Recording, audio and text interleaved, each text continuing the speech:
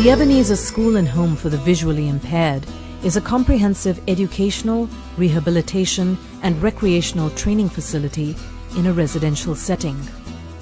They have 60 students here in Hong Kong who are either low vision or functionally blind, and they provide them with 4 Ts or 4 therapies of service: physical, speech, occupational, and musical therapy. Unlike other schools supported by the Educational Bureau, they are dependent on outside funding. This is because they choose to have a mainstream rather than a special curriculum. I asked school principal Mr. Remy Wong more about this. We have a curriculum from P1, from primary 1 up to secondary 3, to junior secondary. And most of the students, will get integrated after they finish Form 3, S3. So that's why our curriculum has to be integrated with other mainstream schools. And most of the students are just visually impaired, without mental disabilities. So actually they have to finish their junior secondary here at our school, and after that they get integrated to study their senior secondary. So that explains, because basically they don't have much intellectual disability as compared with the students of other special schools, because most special schools in Hong Kong would have their own adapted curriculum, which is not exactly the same, right? Which is not the same as the mainstream curriculum, because they are not supposed to get integrated after they finish their studies.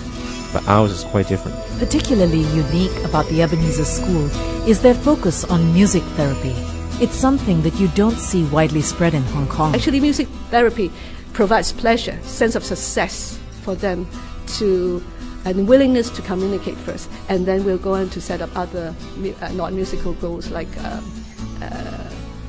emotional control or expression and all that.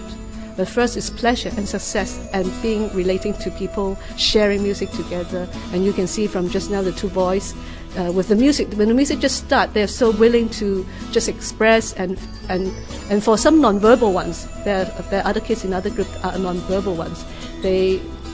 They just respond with the rhythm, with melody, not necessarily verbally.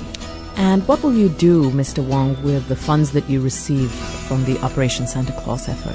Of course, we are able to give students the 4T service. So we would buy service, actually. We would buy the service, buy OT service, buy PT, ST, and the MT services from other agencies like Hip Hong Society.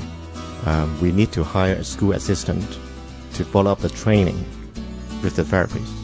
So we will be paid on a monthly basis.